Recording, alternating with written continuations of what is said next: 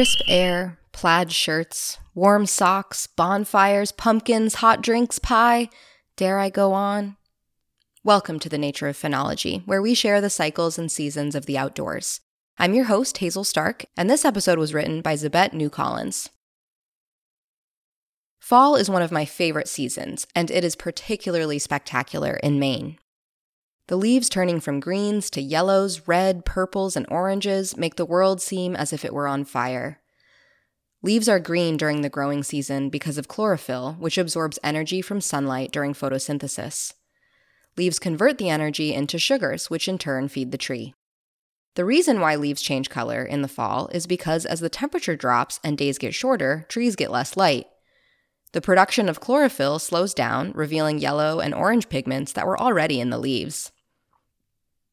Sugars that get trapped in the leaves produce new pigments that weren't part of the leaf during the growing season.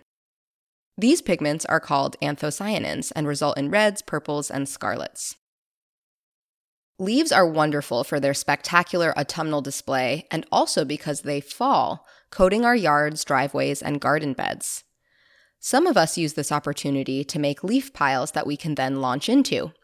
A quick tip for those of you who are no longer 10, make sure the leaf pile is deep enough to accommodate your weight and height as an adult. When you're done frolicking, use those leaves in your compost. In forest ecosystems, leaves falling and accumulating on the ground is an important component in the forest's nutrient cycle. Over time, these leaves are broken down by various decomposers like fungi, worms, and soil microbes, which adds organic matter to the forest floor. Leaf litter also creates an important habitat for invertebrates and other small creatures. The best gardening techniques are the ones that mimic nature. Once a garden has spent a full growing season producing delicious veggies and flowers, its energy is depleted. You'll want to help build up the nutrients that have been lost over the season. Add mulch or green manure and a bit of compost to your garden. To best mimic forest ecosystems, we need to add compost into our gardens to get nutrients back into the ground. You can buy compost from a garden store or local farms, or you can make your own.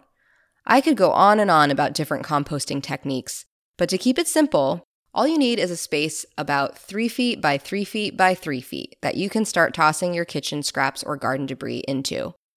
These green scraps add nitrogen to your compost.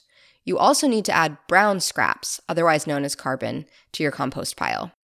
And what is a great source of carbon? Leaves. There are some leaves that are better than others in a compost pile. Maple trees produce leaves that are low in lignin, an organic polymer that helps to form cell walls in wood, bark, and leaves. They also have high levels of nitrogen and calcium. They are ideal for the garden compost. Leaves that have a high amount of lignin, such as oak leaves, break down at a slower rate. They are also highly acidic. You can add oak leaves to your compost, but you'll want to add them in moderation. The changing of the leaves is a magnificent marker of fall. When the leaves fall, instead of bagging them up, consider creating a compost pile or leaving them at a community garden. Better yet, leave them in your yard and gardens. The leaves are a perfect habitat for numerous organisms, many that are beneficial to your garden, native landscapes, and more.